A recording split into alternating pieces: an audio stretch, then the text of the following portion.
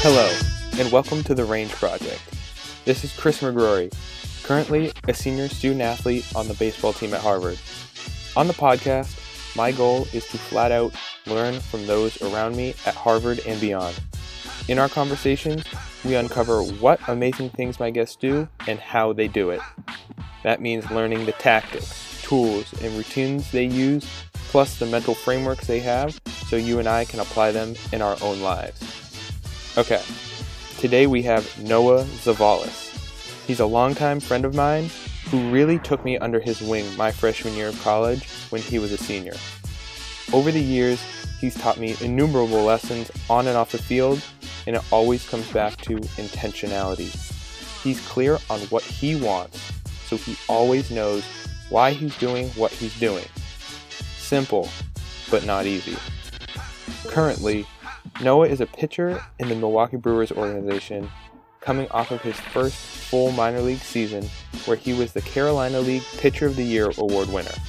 But he won't tell you that. A right-handed pitcher from a public high school in Massachusetts to Harvard, the Cape Cod League, and now onto professional baseball, Noah has taken advantage of every opportunity he's been given and earned everything he's accomplished along the way. And let me say, this guy is dedicated. He's chasing his dream, and we dig into exactly what that is. Might not be what you expect.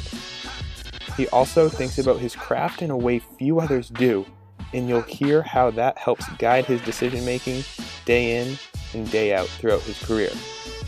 In addition, in this conversation, we talk about how he feels like he's playing with house money right now, and how that frees him up to both take advantage of every day and also roll with the inevitable uncertainties of minor league baseball. Now, with that said, Noah is far more than just an athlete.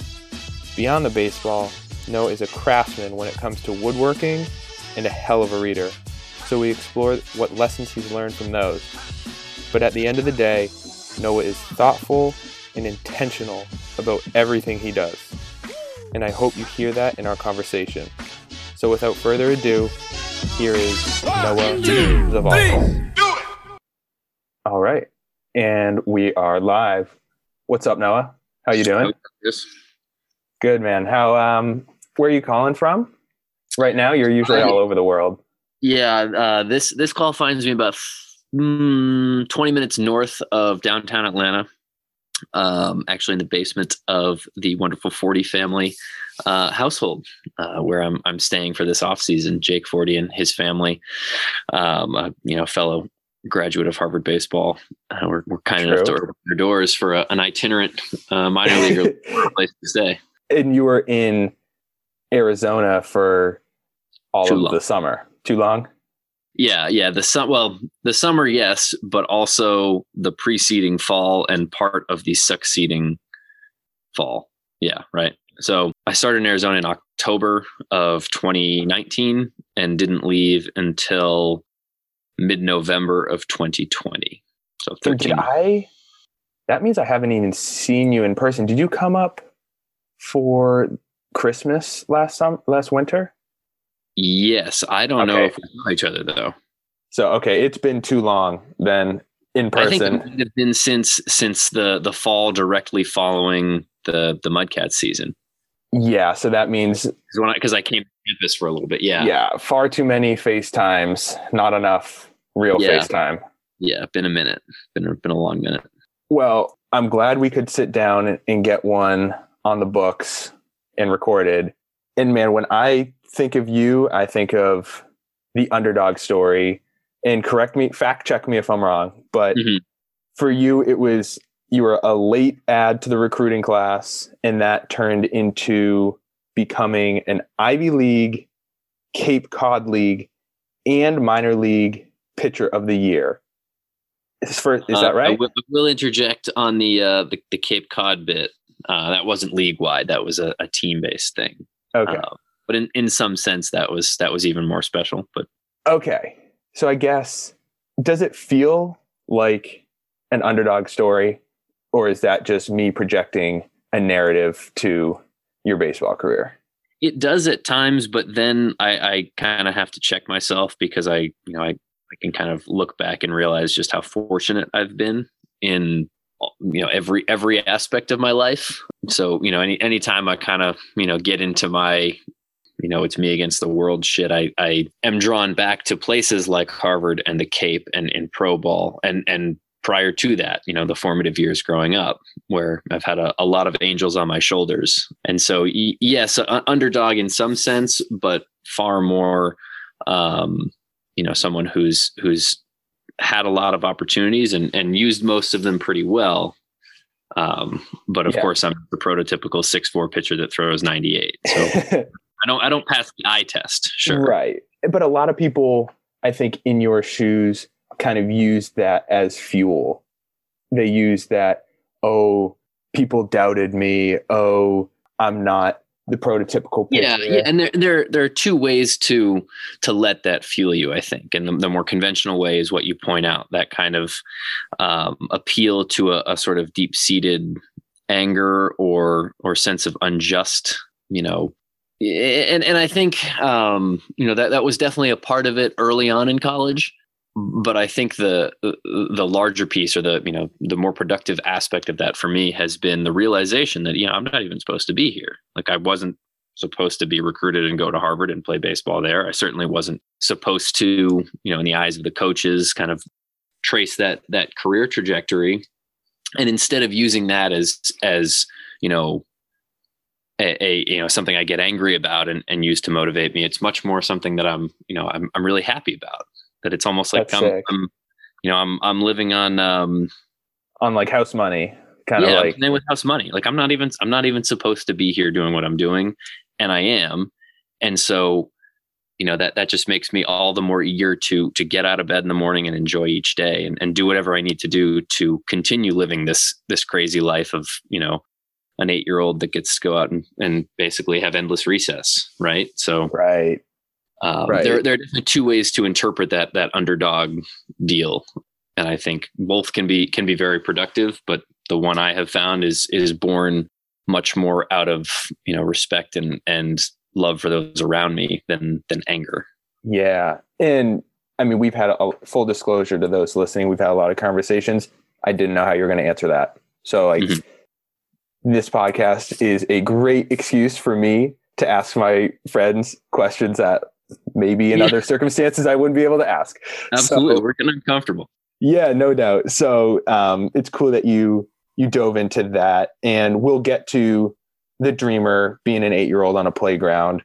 But just to set the scene, I think of you, there's this pre-Cape era and this post-Cape era. That's a pretty good way to put it. Yeah. Tell me if I'm wrong. And then, but like, dude, how did you get there? I mean, we have not really talked about the Cape much, and I didn't know you until this post-Cape era Noah. So that's a good point. Okay.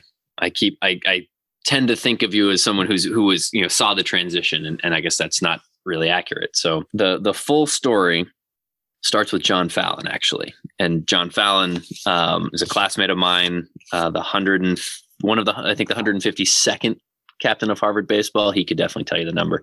But in any case, John Fallon, captain my freshman year of college. Noah and I overlapped only for 1 year as teammates, but have remained friends for much longer. Right. And so you walked into a program captained by J. Smooth Poppy. And the J. Smooth Poppy persona was kind of born our sophomore year. So John and I, our sophomore year, we went down and played the University of Florida in a weekend series, and John just went off. And he was the only one besides two of our starting pitchers that wound up getting drafted. But John he just swung the bat like no one else, to the point where he started to garner some scouting attention from pro scouts and Cape scouts, Cape coaches that were trying to put together their teams for that following summer. And so the way that worked is John got a little bit of interest from the Wareham Gatemen. He was slated to go down to Wareham that summer on a temp contract, which basically meant that they were going to give him a week or two and just kind of see how he panned out. There weren't and that's standard for Ivy League guys. Oh, very much so. Yeah, and especially at that time, because I know the proliferation of Ivy League players on the Cape has really picked up. But at that time, Ivy Leaguers really didn't go to the Cape, not to any team. It just wasn't, and they had before, but this was kind of a lull in the Ivy's presence on the Cape. In any case, John was, he was the torchbearer in that sense, and so he was slated to go down. And then late in our sophomore year, it might have actually been after the conclusion of our sophomore year, I was walking into the locker room, in preparation for a season in the Hockey League, which is a Boston City league. Like I had already set my plan up. I was going to go and play in this league. I was going to live on campus. I was going to work over at MIT, and it was great. I had the live, work, play, train set up all there, built into Harvard. And these two leagues could not be more opposite. The Cape Cod League is the creme de la creme, the top league in the country for collegiate summer baseball. The Hockey League, you could be pitching against a D3 baseball player or a 40-year-old who doesn't want to hang up the spikes. Is that right? That is the perfect way to put it. The juxtaposition is black versus white in that sense. And I was looking at the Hockey League, the experience that was waiting for me that summer, as kind of a reclamation project, because I was all over the place and I needed a chance to just pitch. I think I had 11 innings to my name as a college baseball player and just, needed to go somewhere where I could stack up 6 innings regardless every seventh day. Absolutely. And so I was really, really excited for that. So I'm walking into the clubhouse after baseball season is over, just trying to stay in shape to get ready for that Yawkey season, when Coach Decker calls out to me from his office, says, "Hey, come on in." I walk in. At this point, Decker and I didn't have much of a relationship at all. It wasn't positive. It wasn't negative. It just we didn't really interact because I didn't play. Right. And that was really all there was to it. So I was, I was floored when Deck said, "Hey, you want to go play on the Cape?" I said, yeah, okay. That must have been a dream, or not even a dream, a fantasy world. It was just so bizarre because it was presented so matter of fact. It was like, this Wareham needs a couple of arms. John's going down. They called me and said, "Hey, could you send another pitcher? Do you know anyone?" And Dick said, "Oh yeah, I know Noah's from the area and he's a pitcher." Like that. Those are the only. It wasn't going because of anything I'd done on the baseball field. It was purely the characteristics of who I was. I throw baseball and I'm local, so I wouldn't have to fly or do anything crazy like that. Right. And so here I was, planning on spending this summer in the Hockey League, and then this other opportunity kind of presented itself, and I pivoted. So I find myself filling out host family forms and bio forms for this Cape team that I couldn't even crack the rotation on my college team, and here we are, number ones of every college team in the nation are going and playing in the Cape. So it was a little bit okay, this is, I'm going to fill it out, and then they're going to come back and tell me hey, sorry, we found a real baseball player to take this spot. Yeah, these are teams my family and I would grow up going to watch for fun on the summer. These are teams for guys who are going to play professional baseball. These aren't teams for guys who want to play professional baseball. Well said. Yes. And that was the difference for me. I wanted to, but I wasn't very good. And so hence the Hockey League plan. So John and I, we go down to Wareham. This was the first week. They're doing kind of a training camp week. And all that really means is that the Wareham Gatemen go and play some other collegiate summer league teams. So not in the Cape. They went and played a Futures League team. We went and played NECBL teams. And these are just other, local collegiate summer leagues. So it was good varying talent. Yeah. So that's what John and I were there for. And we went down. John picked me up at the train station in his aunt's car, and we rolled into Wareham and thought, okay, this is it. This is as close to the big leagues as we've ever come. And so we got lunch and both went and met our host families, and we basically made a plan to he was going to pick me up the next day, and we met at the field, and we played out that week, and it went really well. It went well enough for me that I was thinking they might ask me to stay. And I was pitching out of my mind. I must have thrown like 5 innings and struck out more than half the guys I faced. It was kind of like, oh, whoa, I don't know what you're doing, but it's working. Yeah. And so that was really cool for me. It was surprising for me too, to go out there after, an atrocious freshman year and kind of an abysmal sophomore year. Kind of nice. Say, okay, well, like these hitters that I'm facing, they're not Cape hitters, but they're also not bad hitters. No, absolutely not. And I'm still kind of doing it. So I was feeling myself a little bit, to the point where I'm calling my dad, I'm calling some strength coaches back home, thinking, okay, like, how do I, like, if they ask me to stay, how do I make this work? Because at that point I was also trying to gain some weight back that I had lost, and address some strength and mobility imbalances. Like, I had a plan set up for this summer. And then they pulled all the temps into a room and said, hey, you can't stay here. So you didn't play a single Cape League game that first summer? I didn't play a single Cape League game that first week.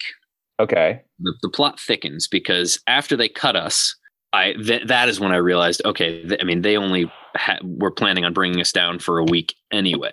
Sure. Like, this was just to round out the roster for the training camp. They really had no intention of keeping us on past that. Which is valid. Yeah. Oh, of course. They had to have a number of guys, and no one misrepresented anything to me. This was just, a giddy sophomore in college thinking, oh my God, I have a chance.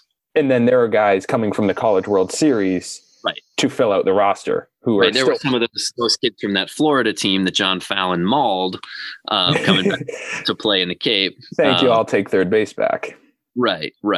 And so it was bittersweet for me, because, that week, more than just being a wonderful week of baseball, it was just a wonderful week in general, because it was really the first time I had experienced any sort of pro style baseball. Because we played in Bristol, Connecticut at Muzzy Field, and we then we stayed at the hotel, and then we got on the bus and went somewhere else. No doubt. There, and came home. So it's cool. It gave you a little bit of a flavor for what the minors or what the big leagues would be like, and I loved it.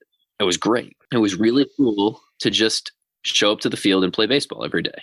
So that basically instilled in me this certainty that there was light at the end of the tunnel, that there was some promised land. And, if I could just get there, things would be okay. So it functioned for me as like this talisman when I went back after I got cut and went back to the Yawkey League. And, I was pitching, not thinking, wow, shucks, this sucks. I really wish I was on the Cape. And, while I did wish that, it was an avenue for me to get back there. Gotcha. Okay.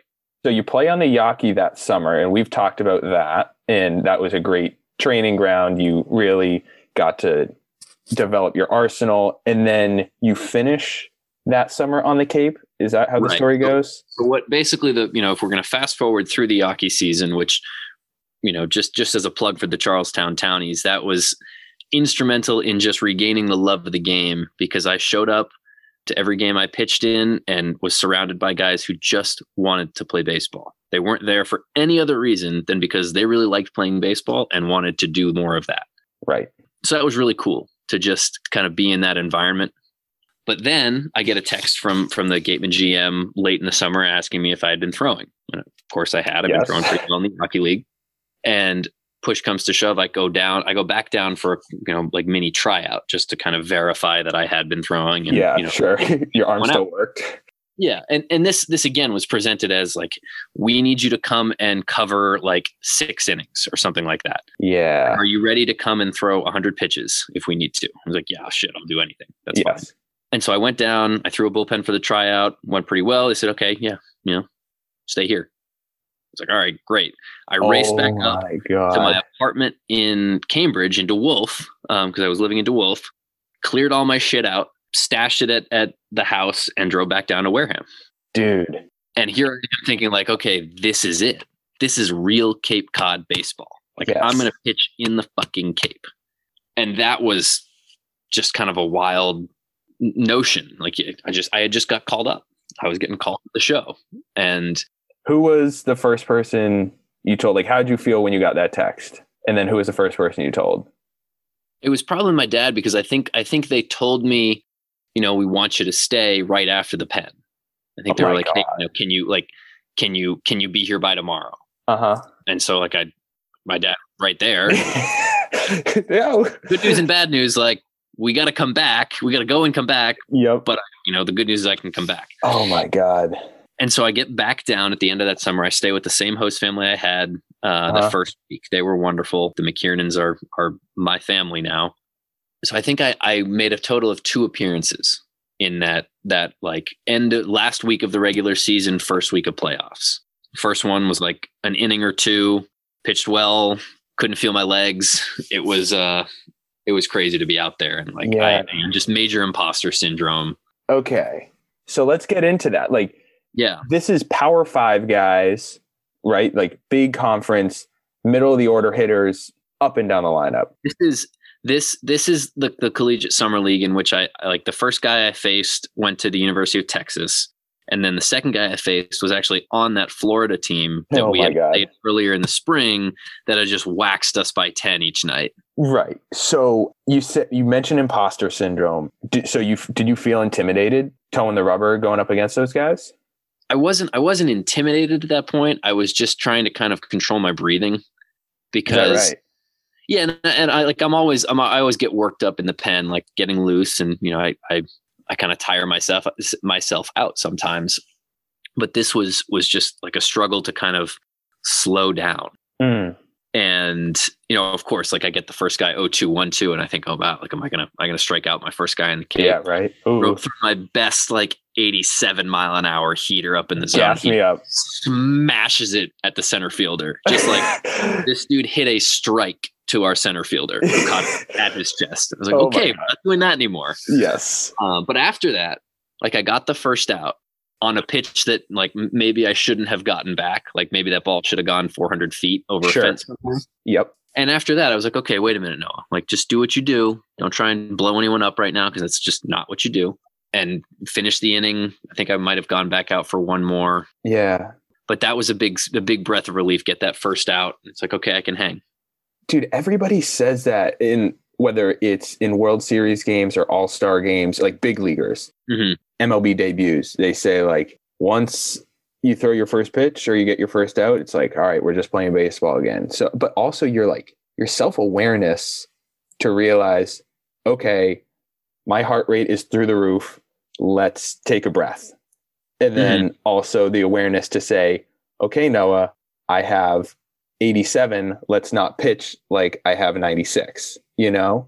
That takes some awareness for a sophomore under the bright lights, you could say. The gunshot sound of a baseball hitting the barrel of a bat will make you aware. It will make you aware of what's going on. And in some sense, I mean, like that was a familiar sound. It was like, that's dark. Well, but just anywhere. Like, okay, this isn't different. It's still baseball. In that sense. I still get 3 strikes. He still gets 4 balls. And once you realize that, yes, even though, the ballpark is bigger. Well, and maybe that was another part about the Cape too, is that we're playing on high school fields. Right.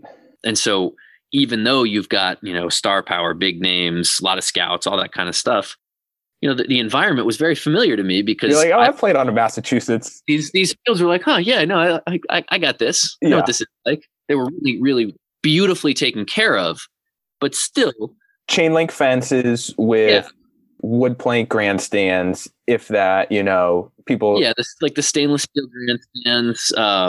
Sometimes the infields were uneven, or like the grass was always long and thick. Interesting. Yeah. So the power of the environment was very, very important, I think.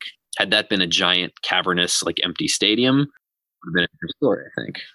But yes, I wound up making 2 appearances in the the real Cape that summer. So let's fast forward to the next summer, which was magical in the sense that you, I presume, get called back because, all right, he can pitch. Is that right? Yes and no. So the following summer, I knew I had an opportunity. I knew like they had the gateman had made it clear that in some capacity I could come back.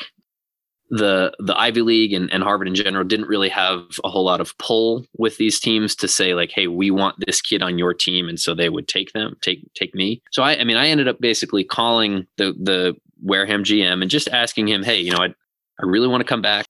I just want to know if I've got a chance to stay on. Like I just want to know if there's an opportunity for me to play on the Cape beyond that training camp week. And the short answer I got was yes. There weren't any guarantees, but because I had done what I did last year, they had a little bit more familiarity with me, and they were, maybe a little bit more prepared to give me a little bit more rope. And that was really all I needed. That was all I wanted to hear, because of course they weren't going to tell some, Ivy League starter that like, yeah, your spot's guaranteed on the Cape. Sure, got it. Right. But I knew with a great degree of certainty that even if it was just one day, it would be and I would regret not doing it if I didn't. And that's why I was pretty bullish with the coaching staff and like, no, I'm going to do this. Whether or not they cut me after a day or a week or a month, doesn't matter to me. It will have been worth it in the end. That circles to this concept that I want to dig in with you.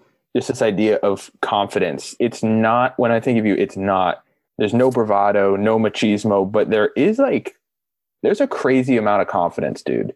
Like you are self-assured in what you're doing, how you go about your business. And you're like, all right, I'm betting on myself. Well, first of all, I appreciate that. I might have to deflate the balloon a little bit, because in that scenario, that particular time in my life, it wasn't confidence. It wasn't, I know I can do it. It was just, it was just motivated by the knowledge that those 2 weeks at the beginning and the end of that summer were two of my most treasured weeks in baseball in my life. And any chance I had to do more of that, I was going to take. So it had nothing to do with confidence. It was more the confidence was secondary, because I knew I had gone the summer before and I had done it and I had done well, but it was such a small sample size. And it was, part of me wanted to know like, hey, can I hang? Am I cut out for this? But even if I had gone, made one appearance, given up 7 home runs and, ran away from the field, it still would have worked. And I knew that. I knew that, this is an experience I had to take advantage of for myself. In any capacity. If they were willing to have me back, I was going back. Got you. So then maybe the confidence that I'm thinking of and maybe alluding to is really on how you went about your business when we interacted as teammates. Mm-hmm. So I like when we met after I had gone and had that summer on the Cape and come back with kind of a full heart, knowing that even if I never pick ball again, I could look at that summer on the Cape and smile and know like this was something that I didn't know was on my bucket list, but then I found out it was, and then I got to do it. Yeah, and you had a big smile, a Wareham hat on, and a Cape League sweatshirt. So a lot of people know that navy blue sweatshirt with a big red W on it for sure. Yep, absolutely. Okay. So this is when I meet you. Like I said, there's no bravado or machismo, but it was like, okay, I know what I want to do. I'm doing it. And if that means a middle finger to other people, I think it could have been read like that. Yeah, surely it was never an intentional middle finger, but I'm sure some people thought I flipped him off. Right. And we had a lot of conversations. For whatever reason, you kind of took me under your wing and I kind of learned from you. So like we had that dialogue. Started when we went like that winter, right? In the bubble. Because you probably didn't see me a whole lot in the fall because I was wheeling around on the scooter. Yes, we'll get to that. But that winter, like you and I had that those empty bubble days, and those were really cool. Those are sick. So okay, so people know what we're talking about. You break your foot fall of your senior year. There's disgusting X-ray footage of a screw in the side of your foot. Screw bent. That was good. And yes. Yeah. Okay. So you're scooting around Harvard's campus on this like knee scooter in a boot, and you're doing like single leg workouts and MER center, like weird mobility exercises, anything you could do to like work out, you were doing. And I was like, who is this kid? What does he think he's doing? I had never seen that, Yeah. you know? So yeah, where did that come from? The fuck it, I'm going to do whatever it takes kind of deal. I think started when I was much younger. And I think in recent years, I've realized that I think a lot of that has to do with not having that, direct role model on the team in high school or initially in college, to the point where I kind of had to be that person for myself. And I had a lot of support from my dad and from my parents and from people in the baseball world. But I didn't come into high school as a freshman and see this upperclassman who was, dead set on playing college baseball. They did everything they needed to do to get there, and they took me under their wing and kind of brought me into the fold in that sense. I didn't have that. Neither did I. But what I did have is Cressy. And I was lucky enough to find Cressy Sports Performance at a very young age, and was essentially surrounded by guys who wanted to do that. And, I had some of them, I had close relationships with some of them, not everyone, but the environment itself was such that all you had to do was walk in and you would absorb all of this through osmosis. For the people, this is the top baseball training gym in the country. You see professional baseball players' jerseys littering the walls, saying, "Thank you so much, Eric. Love the CSP team." So you're walking in to an environment with professional and aspiring professional. It's the dojo. It's the players. dojo. And it's, there are two really important concepts there. It's not just what you do. It's not just the exercises that you're doing and the movements, but it's how you do it too. And that, I think, was maybe the most influential part of it, because I started there when I was 11. So everything I then came to learn about strength and conditioning, but also like how to handle yourself as a professional, how to be disciplined in your, in your workouts, in your schoolwork, all that kind of stuff, I think either directly or tangentially was influenced by my time at Cressy's Place and the people that I met there. And so that's like drawing a line from, reaching back there and then reaching forward to my senior fall when I was on this knee scooter and, didn't really know what to do. You could kind of lean back on that and say, well, okay, I didn't have anyone holding my hand when I was in high school or when I was, a freshman or sophomore in college. So I still had some resources in the baseball world. I still had Eric. I still had Mike Reinold at Champion PT. He was my PT guy. And together we kind of put together this program, this idea, like, how can Noah basically not waste away while he can't put weight on his foot? And the core, I think the core part of that was just curiosity. I wanted to know how I could maximize that time, even when I was obviously on a knee scooter and in a boot, and that was just super not ideal.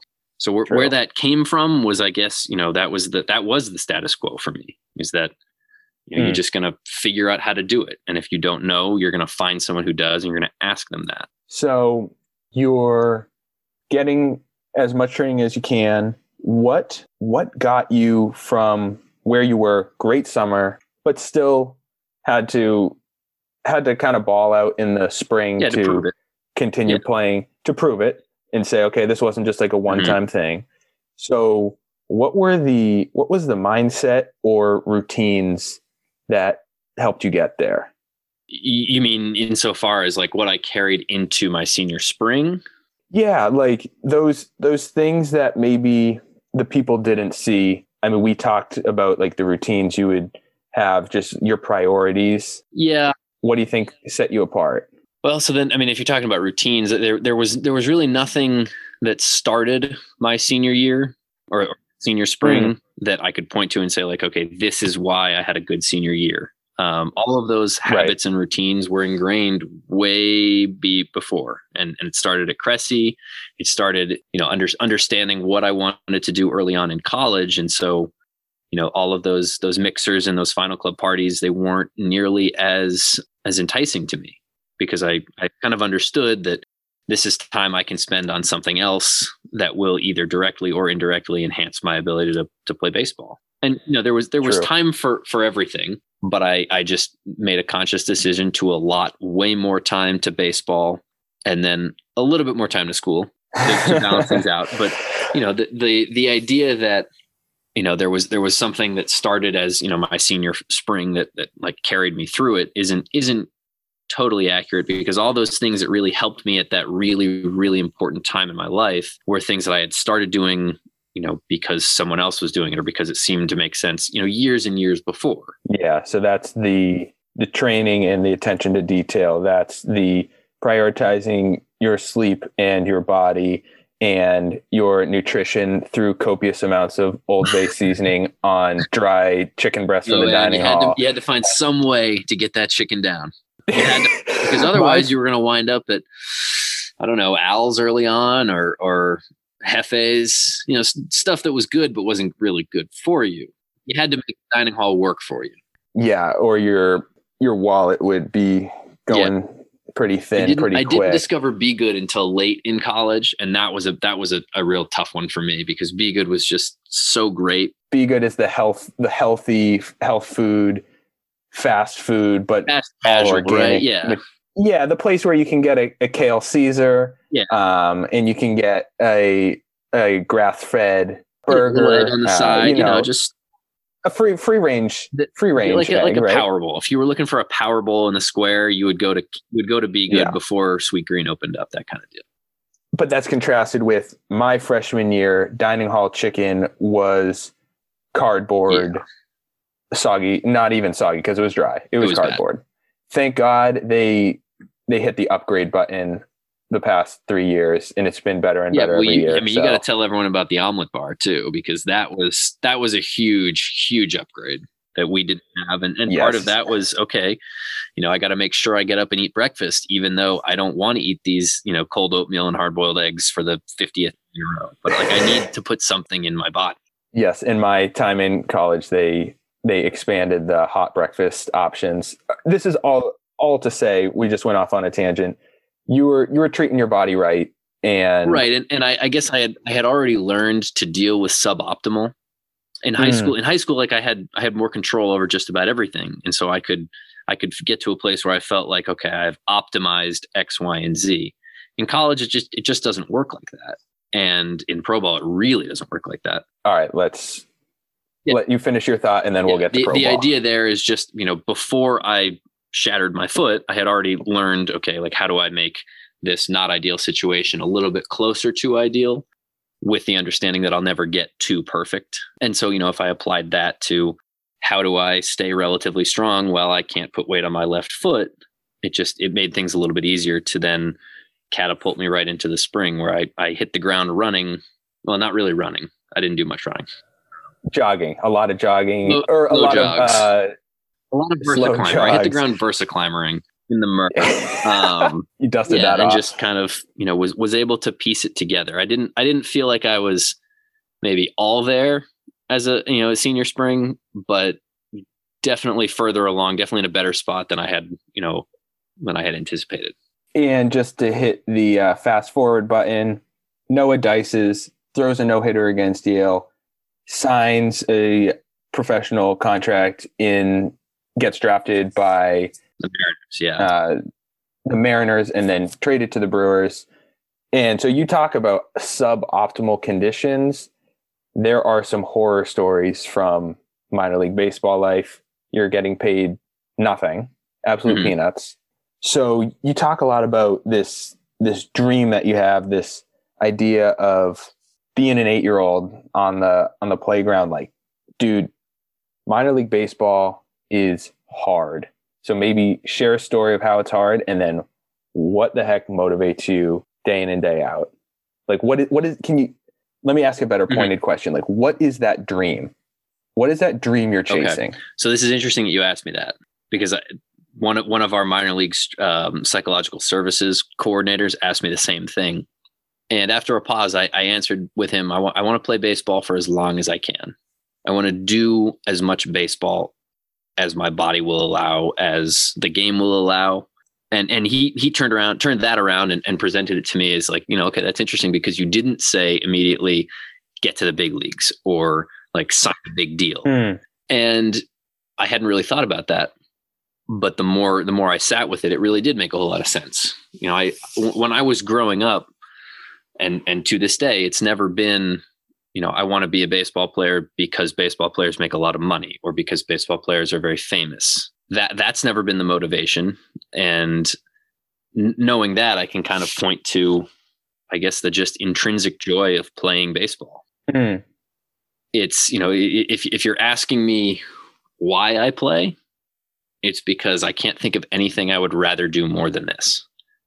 And, if one day something like that does come along that really kind of says, wonder why I'm playing ball when I could be doing this, whatever the other is. That's a bridge I'll cross when I get to it. But I've been exposed to some other ways of life in off seasons past and in current off seasons. And, as much as I have seen some things that are really cool about the more traditional lifestyle, the 9-to-5, if you will, the fact that it gives you this stability to settle down or to make more money, to put roots in ground somewhere, or to choose where you put your roots in the ground. All of those things are really cool, but I wouldn't trade what I'm doing for what they're doing. Because the opportunity cost for a Harvard grad is so high. I mean, you have endless opportunities outside of baseball to pursue professionally, which just like makes me want to ask you even more, like, that dream has to be, it's more than a dream. Well, the knowledge. It's really simple. It's the knowledge that if I didn't do it, if I didn't try, if I didn't prove to myself one way or another that I could or could not do it, make it, I wouldn't be able to live with myself. Because I'm a very cerebral person. I wonder a lot about things and I ruminate on things, and oftentimes that gets me into trouble. But I know beyond a shadow of a doubt that if I was, if I had, well, I don't want to, go back, but if I had a chance to do it and turn it down, I would have regretted it. And even I think I would have felt the same way even if I was released after rookie ball. If I had a shit first season and they were like, kid can't hack it, maybe it would have been a different conversation, because I would have thought, okay, well, I came back from a foot surgery to get drafted. I had a really good senior year. I made it. Like, I got to the promised land, and the promised land just wasn't for me. Okay, I can live with that. What I couldn't have lived with was the idea that I didn't do everything in my power to just see, to just find out. So it's an internal, like, yeah, you're discovering. I'm discovering things about myself. I guess it's not just a process of, can I be a better pitcher? It's much more like, can I improve myself? And that takes a lot of different shapes on the field, off the field, takes me to a lot of places, puts me in a lot of weird situations. Case in point, I'm living in someone else's basement and it's not the first time. But then, you also realize, okay, yeah, on the one hand, it would be really cool to have a nice apartment and a lease. But over the course of my travels in baseball, I have gained 3-4 host families that, I'm in contact with to this day. They're part of my family. Like, they'll be at my wedding. So when you think about it like that, I mean, the opportunity cost it's dollars and cents if I hadn't pursued this. Whereas if I hadn't pursued this, it would be, some people in my life that I wouldn't have met, that would not be part of my family. And that's a really sobering thought too. Just how far will you go? As far as the damn thing takes me, until someone takes the jersey off my back or my arm or body says, nah, dude, you can't do this anymore. There's no reason to not. Does that mean playing independent ball in the middle of nowhere America? Does that mean going over to Japan to play in a league overseas? So this is an interesting route that baseball can take you, because obviously baseball has taken me to some weird corners of the US, some places I would never have otherwise seen. And I was thinking just recently about, okay, if the scenario comes to pass where for whatever reason, I don't make it, or I do, but I don't stick, something like that, where it's like towards the objective end of a career, you can use baseball to take you some pretty wild places. And, playing in Korea is pretty tough. I mean, those are really, really good leagues, but there's professional or semi-professional baseball in a lot of different places. And, playing a season in Australia or Mexico or Sweden or Holland, there are some emerging baseball countries too, where this game, whether you're playing or whether you're coaching or whether you're functioning as sort of an ambassador, you can use the game to just take you to some places. And as someone who really hasn't traveled much beyond, minor league cities in the US, that's kind of appealing as something to do, as a way to leave the game on a really cool, on very mutually beneficial terms. Like if at some point it becomes clear that the big league dream isn't going to pan out, then it doesn't really make sense to me to leave the game bitter as someone who didn't make it. Why not spin it off into, making it my own, or making it on my own as a, in a different capacity? Because what you're going to carry with you, what players carry with them after they're out of the game, is the stories. That's an interesting. If you played a decade in pro baseball and you don't have any, if you don't have some really fucking good stories, you did it wrong. Right. And I think that would be a really cool way to collect some stories. We've got that is cool. The Brewers have some guys over in Australia right now. This is all to say Noah was the Carolina League Pitcher of the Year last year. This is not like he's thinking about his future. The best guy not good enough to move up, though, which is what my strength coach told me when that was announced. At the end of the day, minor league, there are two leagues. There's the minor leagues and there's the big leagues. Yeah. And anything that happens in the minor leagues doesn't mean shit. And so while it was really, really cool to win that award and have that kind of cap off a year, it does speak to the fact that no one wants to be the minor league player or pitcher of anything. You want to be a big. Got you. So there's always another hill to climb, and that's what's really exciting about baseball. Well, maybe in a sharper transition, you're not just a baseball player. You have a lot of different identities. Most prominently, I would say, for those that know you and maybe follow you on Instagram, they see your craftsmanship with woodworking.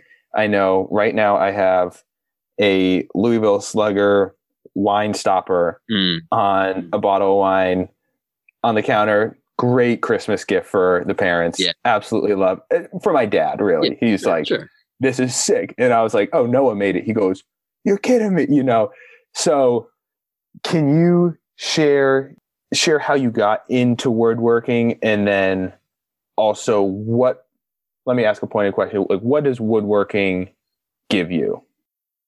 I guess I'll answer the former before the latter. And so the easiest answer to the former is that I grew up surrounded by people who made things, who worked with their hands, by craftspeople. My mom was and is a big knitter. My dad had a toolbox for electrical, plumbing, woodworking, exterior, interior, paint cans, anything. I grew up in a very, very old farmhouse that was the fairer side of ramshackle, I'd say. And I loved it. I loved that place to death. And it gave me this opportunity to explore some different modes of working with my hands. My granddad built sailboats. My grandmother was a potter and a sculptor. And so this was something that it's in your blood. Yeah, it was around me, even if I, as a kid, didn't really understand that, this was an enormous influence in my life, because it was taken for granted in the best way. Is that, yes, that like I am a person, and as a result, I will make things. Like that's what my people do. But that was never explicitly stated. I was never handed a piece of wood and said, hey, go make a birdhouse, as like something that I was expected to do. It just kind of came naturally to me, but it was fostered. Like I went to art camps. I went to woodworking camps. I did a lot of volunteering at those camps later on. And, that was a really significant part of my life. And then throughout my adolescence and then, in college, I was able to continue that woodworking aspect, mainly because Acton-Boxborough Regional High School had one of the last industrial arts programs in the state, I think. No way. And when I walked into that wood shop, it was just high ceilings, lights everywhere, new power tools, and I was a kid in a candy shop as a freshman. I think I took every course they offered, and then I TA'd in that. Oh my God! So I was able to continue it through high school, and then I get to college, and lo and behold, Elliott House is a wood shop, which is something I knew when I committed to Harvard, but didn't take any advantage of as a freshman because I was up in the yard, and that was not smart of me to not at least pop in and say, hey, like, I'd really like to use this space. But once I was fortunate enough to be placed in Elliott, I was there every Tuesday and Thursday night until I graduated. And so that was, how did it come about? It started early, and I was really fortunate to have the facilities, because, a wood shop is not a portable thing. You don't find a lot of them. So I was very, very fortunate to have access to those amenities. And then what it gives me is, I guess, this outlet besides baseball, or I guess an easier way to put it is it gives me everything baseball does, but without the performative aspect. Because in baseball, you have your games, and especially as a pitcher, you are alone out there on the mound, and everyone can see when you screw up. Everyone can hear it when that ball comes off the bat like a gunshot. But on the same token, pitching is a craft just as woodworking is a craft. What woodworking does is it allows you to practice your craft and refine it without anyone watching you and evaluating you and judging you. And so when you remove that piece of it, you get to something that's done just kind of for the intrinsic good of it. Or at least that's what I found, is that, when you're standing at the lathe and feeling the tool and listening to the wood, and how the process of creation is making you feel, and then how the product itself functions as kinds of an extension of yourself, you get a very tangible, finished product that you don't in baseball. Yes, you can look at the box score and say, oh, wow, and this guy pitched pretty good because he threw 6 innings. But ultimately that's in the ether. It's when it's in process, you can see you can see it, but when it's done, it's gone. Whereas in the wood shop, that's not true. You can see it in process, and then you can hold it when it's done. And I think that's a really cool part of it. And sometimes you can also use it when it's done. I've turned myself a couple bats that I've then gone and taken some swings with. And that was really cool too. Those looked really cool. Yeah. You made your own logo. Oh, you dipped crazy colors. I'm not going to do like just the one thing. If I make that, I'm then going to paint it. I'm going to design a logo. I'm going to get someone in Britain to custom die cut those logos and ship them to me. Yep. Absolutely. You're going to do it right. Yeah. You're going to do it right. For sure. But I really do think that, while at times woodworking and craft in general has allowed me to pour some frustration from baseball into a different outlet and work through it that way, you get this synergistic effect. And I don't want to say the more, I work with my hands, the better I play. I think that would be a little bit too direct, and maybe not as not faithful to the true meaning of craft. Like I don't work in the wood shop because I want to be a better baseball player. I do it for its own enjoyment, for my own enjoyment.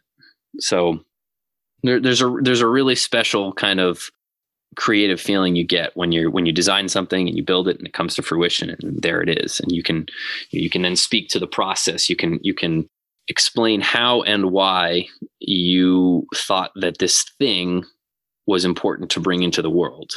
And I think in some very, very minute way, you do change the world when you bring something original into it. I have turned bowls that, I'm very, very proud of, and I can point to it and speak about it and tell its story. And in that regard, it's part of me. And it's part of me that, in this case, I guess sits on my mom's mantelpiece.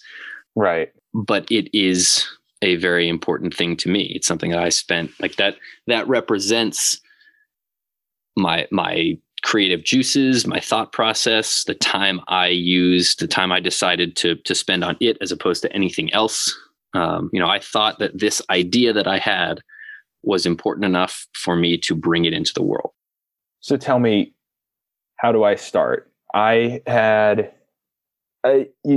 said that it's this outlet that you had outside of baseball, and throughout high school, for me, that was the basketball court. Mm-hmm. That was, I could pour into getting good grades. There were these other things that priorities change in college, and then I'm injured coming into college. Mhm. I have an identity crisis. Like, I can't play baseball. What do I? And I didn't feel like I had anything else. Right. And that was really hard. I mean, throughout high school, I would strum on the guitar, and like, I like to read, but like, those aren't Yeah. Well, the thing identities in the same way. I mean, like basketball is the same as baseball in that right. it's a competitive sport. And so it gives you the same things. Great. Like schoolwork, I don't count because that's something that whether you like it or not, you've got to do it. You're not choosing Exactly. that. And so Exactly. I do think there's an element of choice to it in that it's really important that whatever you're doing, whether you're turning something on the lathe or strumming the guitar, any of those creative pursuits, it's important that that's something you've chosen because you want to do it. Like my younger sister, she has just recently got into upcycling clothing. She'll find clothes. She'll go to like a dollar store and get like an old t-shirt. And, whether it's like heat transfer vinyl or hand painting herself, she'll paint shoes.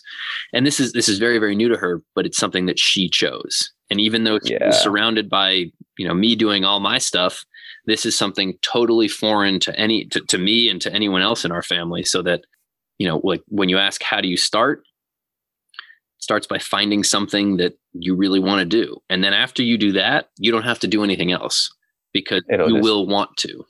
Dude, that's kind of what this podcast has become. Yeah. It's learning a new craft in the sense that I had no idea how to record or edit or ask questions. Right. I mean, just like you can find studying in anything. Yeah. Studying like what makes a good question. Like, oh my God, this is not a conversation. This is closer to an interview that people want to listen to, Right. There's an art to it. Oh, absolutely.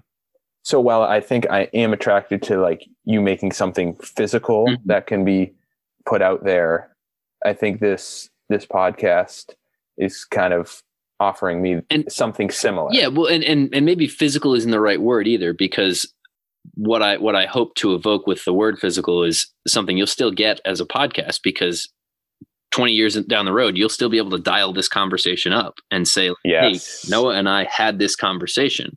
And in that sense, maybe it's more of a tangible thing. Like someone can go and relive this conversation, whereas I guess you can rewatch a game, but I can't repitch it. Right. I can get kind of close by rewatching and kind of remembering and all that. Right. Just different.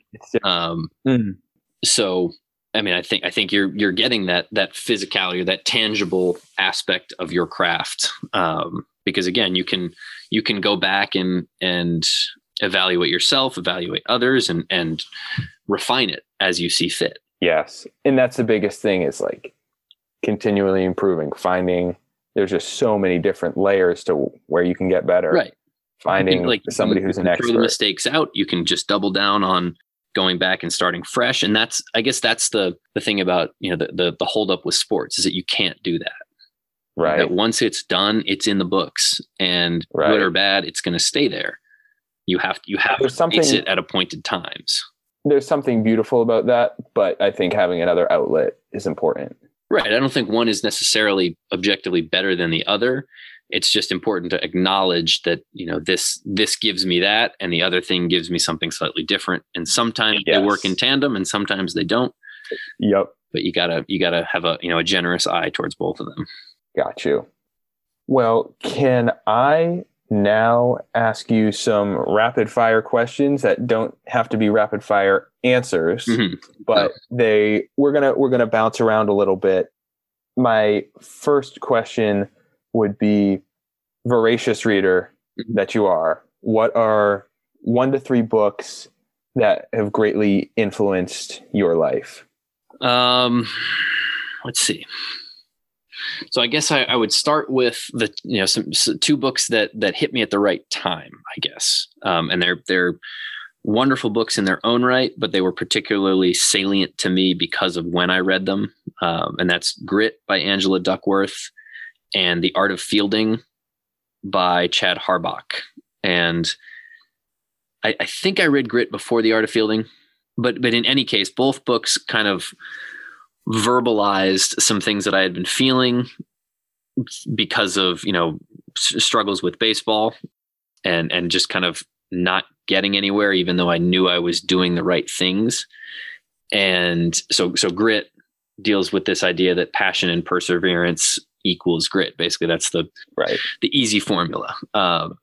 Passion and perseverance for your long-term goals. Yeah, and you had all of those ingredients. Right. At least how I know. You have a long-term goal. You want to succeed. Like, this is how you do it. And it's easy to break it down like that. It's much harder to actually live by that. But what that book did was give me those terms and a clearer way to understand, whether I was or was not doing the right things and how to evaluate that. And sort of reaffirm for myself that, yes, in fact, okay, it's a rocky road, but it's still one that, I'm going to try and follow. And then The Art of Fielding is actually a novel written by Chad Harbach, who lived in Lowell House. There we go. And that's, I think, really the only book I've ever reread. And I've read it a bunch of times. Try and do it like, I don't know, once every 6 months, something like that. And I think a lot of it is just because of some of those lines and some passages in there that I almost know by heart, but that really speak to some different aspects of both my baseball career as well as, just life in general. And that's not to say that this book is, a biblical text by any means. And it probably won't be understood in the same way by a lot of other people, because you kind of have to have this, a similar understanding for the story arc of the main character, who's, a nondescript high school baseball player, gets just, a smidgen of a chance to play in college, and then, creates a very good baseball player where before there was not one. But in doing so, this book kind of details the trials and tribulations that, elite athletes face, both on and off the field, and how doubt plays a huge role in the same sort of confidence that you mentioned. Henry, I think, is a very confident player only because he's got so much doubt, and that doubt causes him to work harder and harder and harder so that he earns his own confidence. But then, you get to a tipping point. So without ruining the whole story, that was another book that maybe in the same way that I can't remember any single quote from Grit besides the formula, I can remember a lot of quotes from The Art of Fielding, because they run so parallel to my own life, I think, and my own experiences. Can you share one? Not word for word, but there's a passage Harbach writes about where, words are not something that you can kind of test the waters with. You just have to throw them out into the world and hope that someone catches them. Kind of, and Henry has struggles with throwing a baseball. He gets the yips. And it's the same kind of thing. When you throw a baseball, you have to throw it out in the world and hope someone's on the other end to catch it. Hope it makes it.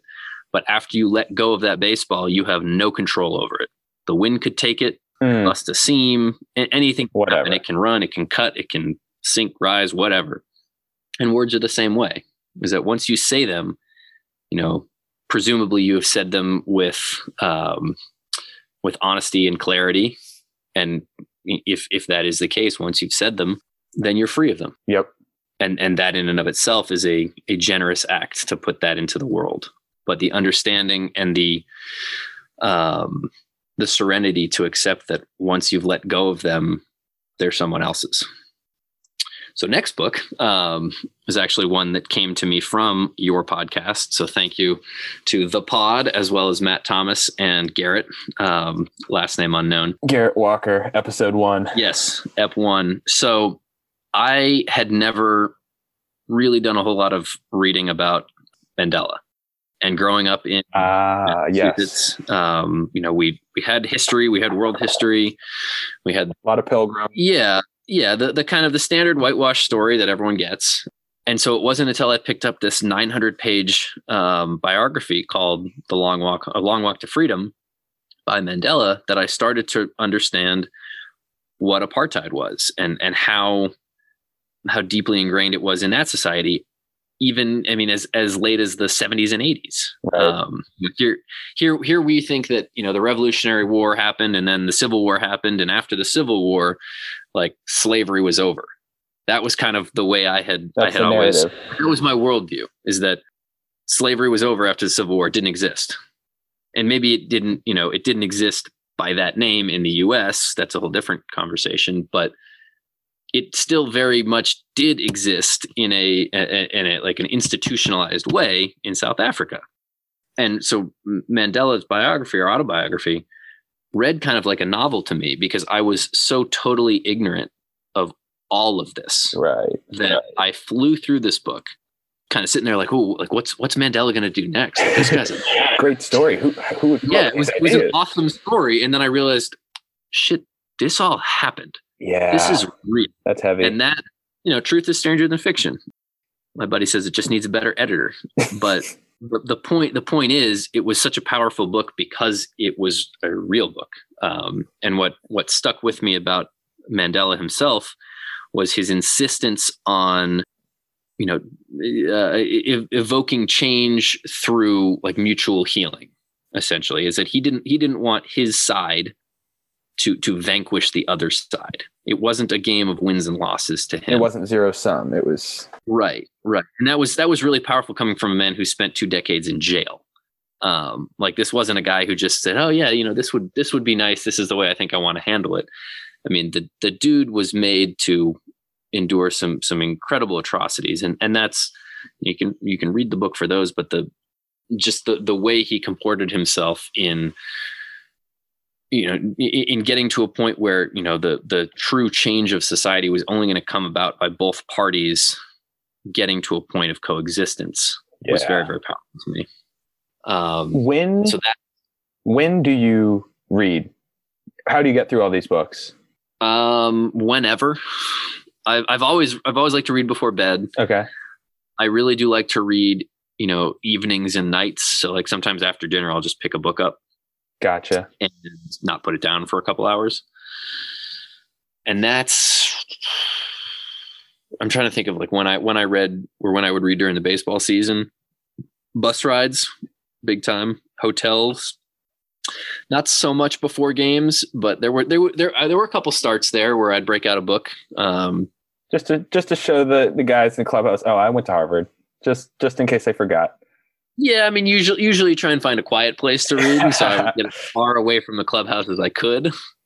But I think that also had a dual function of taking my mind off the game at hand, and so I was able to build in a little bit of stillness to an otherwise, high testosterone day. The start day every 5th day is just a little different. So having some calm in the eye of that storm was really important. Are there any other tactics you use to cultivate that stillness? Do you meditate? Well, I started trying to take naps.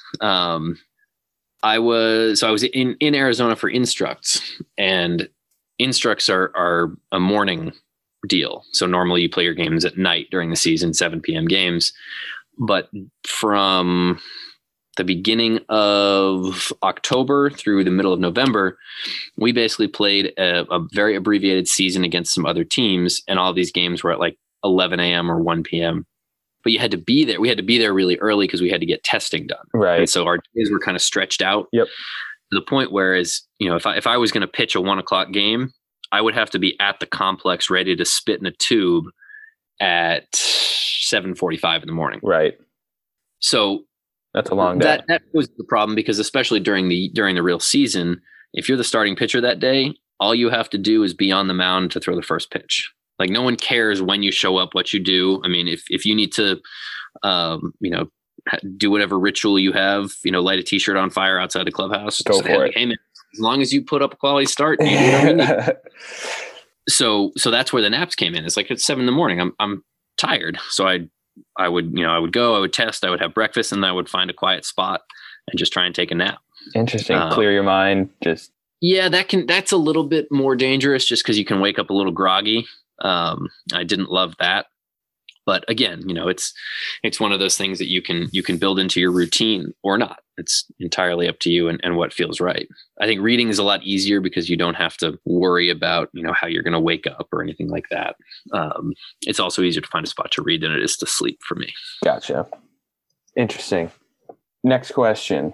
We haven't been in the same space in a few years. What is a new belief, behavior, or habit that has particularly improved your life? So you knew me as a gimpy right-handed pitcher who wouldn't, just wouldn't run if he had to do it to save his life. I was just so not in a space where running and pounding on my feet was something I wanted to do. The most was the showcase jog. Yeah. And it worked out okay because as long as I was pitching good, I really didn't have to run anywhere. Gotcha. Didn't have to pick up any bases, and that was good. And I think that really has been one of the most influential changes I've made in my life, period, is just starting to run. Because even before I broke my foot, I wasn't someone who would just like go for a run. It just wasn't a thing I would do. I was a very active person, but running wasn't the way I did it. And I guess it would have been late summer. I would have been still in Phoenix at that point. I just started going for runs in the evenings, and it was always the evening. So the nighttime bit factors heavily, certainly, but I think learning to move my body in that way has been a really important aspect of my baseball career too. And I guess I really didn't have that. I didn't have another sport. Like, you played basketball in high school. You knew what it was like to shoot a perfect jump shot or to cross someone up. There was no jump. I did not have a license to shoot outside of the paint, but thank you.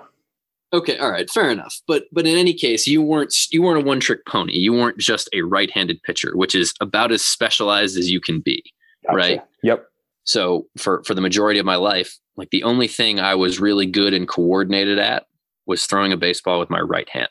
And I could and can make a baseball do a lot of different things, but that was really the only way I knew how to organize my body in a cohesive and fast and athletic. Yeah. And like, that's the only thing I did that might've looked like poetry. Everything else is just like, just doesn't look like an athlete doing it, right? Or I guess, like, I have a decent looking jump shot. It just never goes in. So the point there is, I think running more has allowed me to be much more in tune with how I run and how I move when I run, and what feels right. So I'm evaluating myself and the way I move, but I'm also just kind of doing it for fun. I don't keep track of distance or time or anything like that. I just throw some songs on, throw some music on, and wait for the sun to go down. Feel your body moving, kind of. Yeah, I feel like I feel my body moving as it was designed to. That's the thing, is that we were not put on this earth to throw baseballs. Our anatomy is not set up to do that. No, but it is set up to run.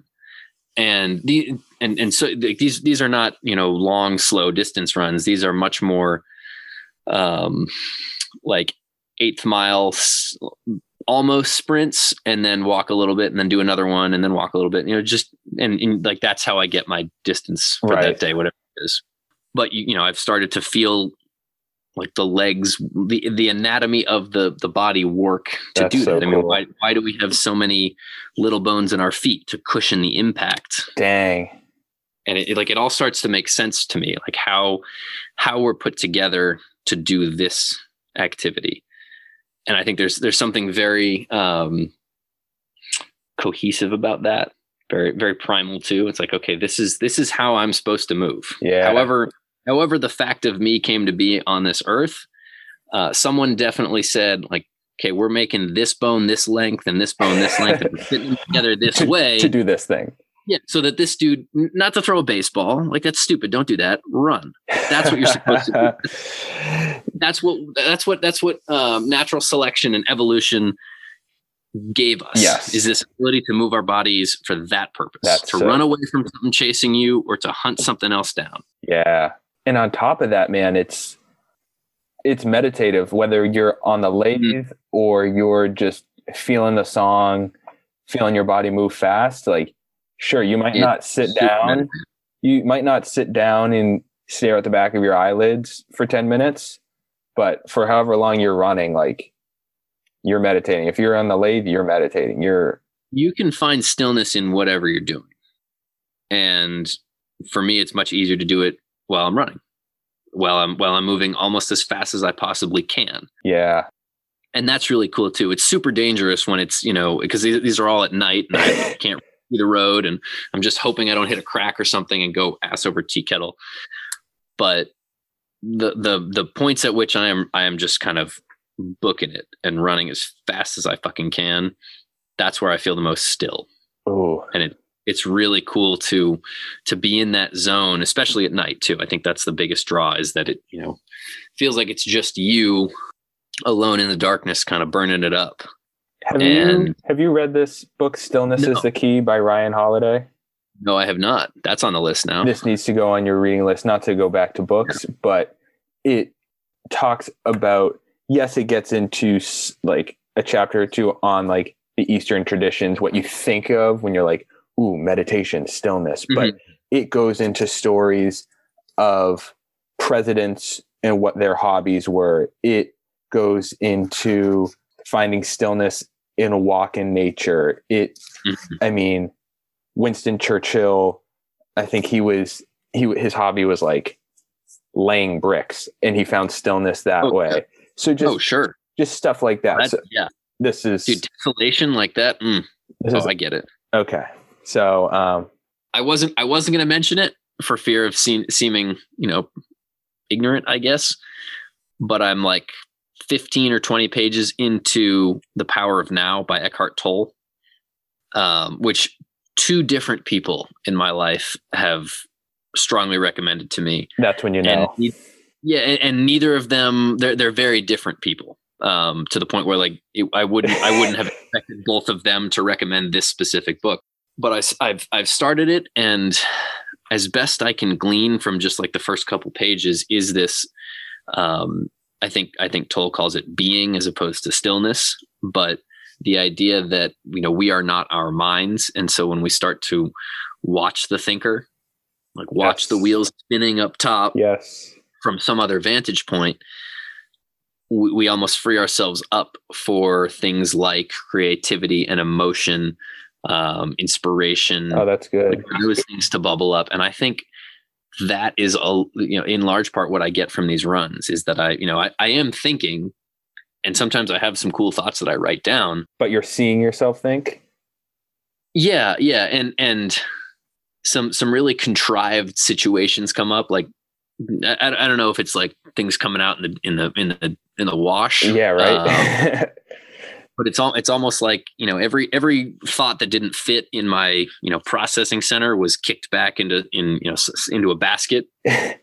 And by virtue of finding this stillness in my runs, I'm then able to, put some of these pieces together in interesting and new and different ways that I, would never have thought to, like, I wonder if I had this conversation with this person about this, like, how would that go? And then I imagine that kind of stuff. Dude, that's a gift. So you get some like, wow, this is really bizarre. Like, I'm never going to send that text, or I'm never going to have this conversation, but I have a better idea now how it would go than I did before I went for this run and kind of shut everything off and let the subconscious just kind of swirl around in itself. Yeah. Turn off that analytical overthinking brain and or just stop listening to it. Because it's always going to be processing. That's what the thinking part does. It takes in information, it processes it, and it spits it back out.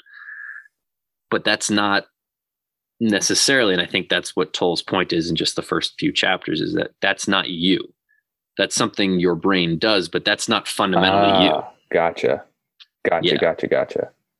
Dang, that's a gift that you found that in this new habit in the past few months. That's sick. Yeah. Now, final question or two, just to wrap up. Are there any mantras or quotes that you write underneath your cap? Mm-hmm. Yeah. A weird baseball tradition for those who might not be familiar. Yeah. Well, and baseball is weird to begin with because we wear caps, right? I mean, Who does you can't, that? like, if you're a football player, you can't just take off your helmet and look in and be like, oh yeah, okay, and then put it back on mid-game. Right. That's not how it works. That's a penalty. Yeah. A baseball player, like, there's so many pauses in the game. You pick up, you take your hat off, you wipe the sweat off, and then you look inside. And that's normally where people write things, on the brim or in the actual bowl. The first thing for me is the number. I always put my number down, because the worst thing you can do is, come in from an inning or like go out for another inning and just you grab the hat that's nearest to you, you put it on, and someone else's sweat is just all over your head, and you know it immediately, and you're just like, this that's the worst. It's the worst. Okay. Right. Number. Yeah. Number. You start with the number. But then the only two other things I write are in very small text.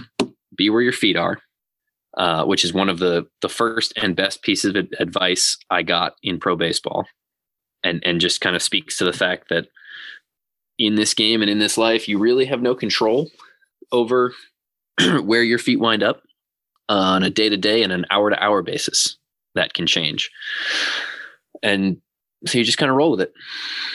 And that's the beauty of it, is that you can, if they tell you, hey, you're starting at Tacoma tonight and you're at Everett, Washington, 2 hours away, just get an Uber.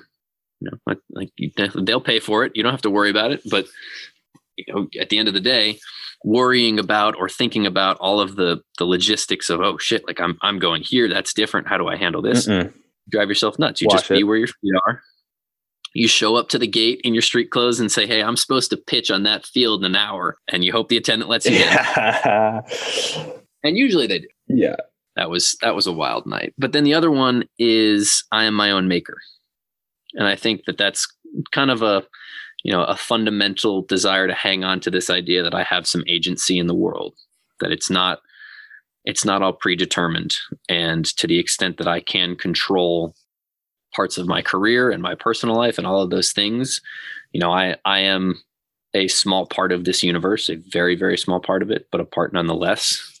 And the choices I make and the actions that I put out into the universe are my own. They're not someone else acting through me. They are me. They're representations of the fundamental nature of me. And, you can hang on to that on the mound or not. And, in baseball, maybe that's like, this is my changeup. It's no one else's. It's not a changeup. It's my own. But in the world, it's one of those things that you hang on to. It's like, yeah, this shit matters. Every day is another chance to be yourself and to do what you love to do.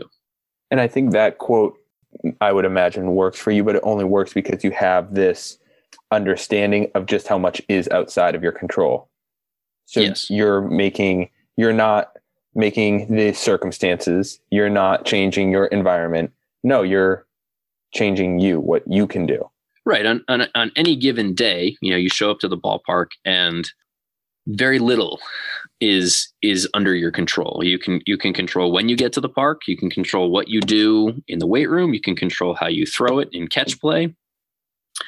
And then if you're not playing that night, if you're not pitching that night, you just watch a baseball game, and that's your day. If you are pitching that night, you better be on your shit. But there again, I mean, you can control making the pitch you want to make, but then once, like we talked about, once that ball leaves your hand, you can't control it. Gotcha. You can make the pitch. The guy could hit it over a fence. You could not make the pitch, and he could swing and miss at it. It's out of your control. So you just use it as information. I am my own maker. Yeah. I like it. Well, dude. And it has maker in it. I like that. Yeah, the craftsman in you. Yeah. An appeal to the craft ethos. Go make something, people. That's what I'm going to try and do with this podcast. Okay. Man, thank you. I wouldn't have wanted anybody else to kick off round 2 of the podcast. So thank you. Thank you big time. I appreciate you asking me. I'm honored to be here. I appreciate all these conversations, all the FaceTimes we've had, and I'm just happy we could lock one down and record it and put it out in the world. Absolutely. All right, boss. There. See who catches it. Appreciate you. Thank you, as always, for the wisdom, and be well. Yeah, you as well. See you, brother. All right, take care.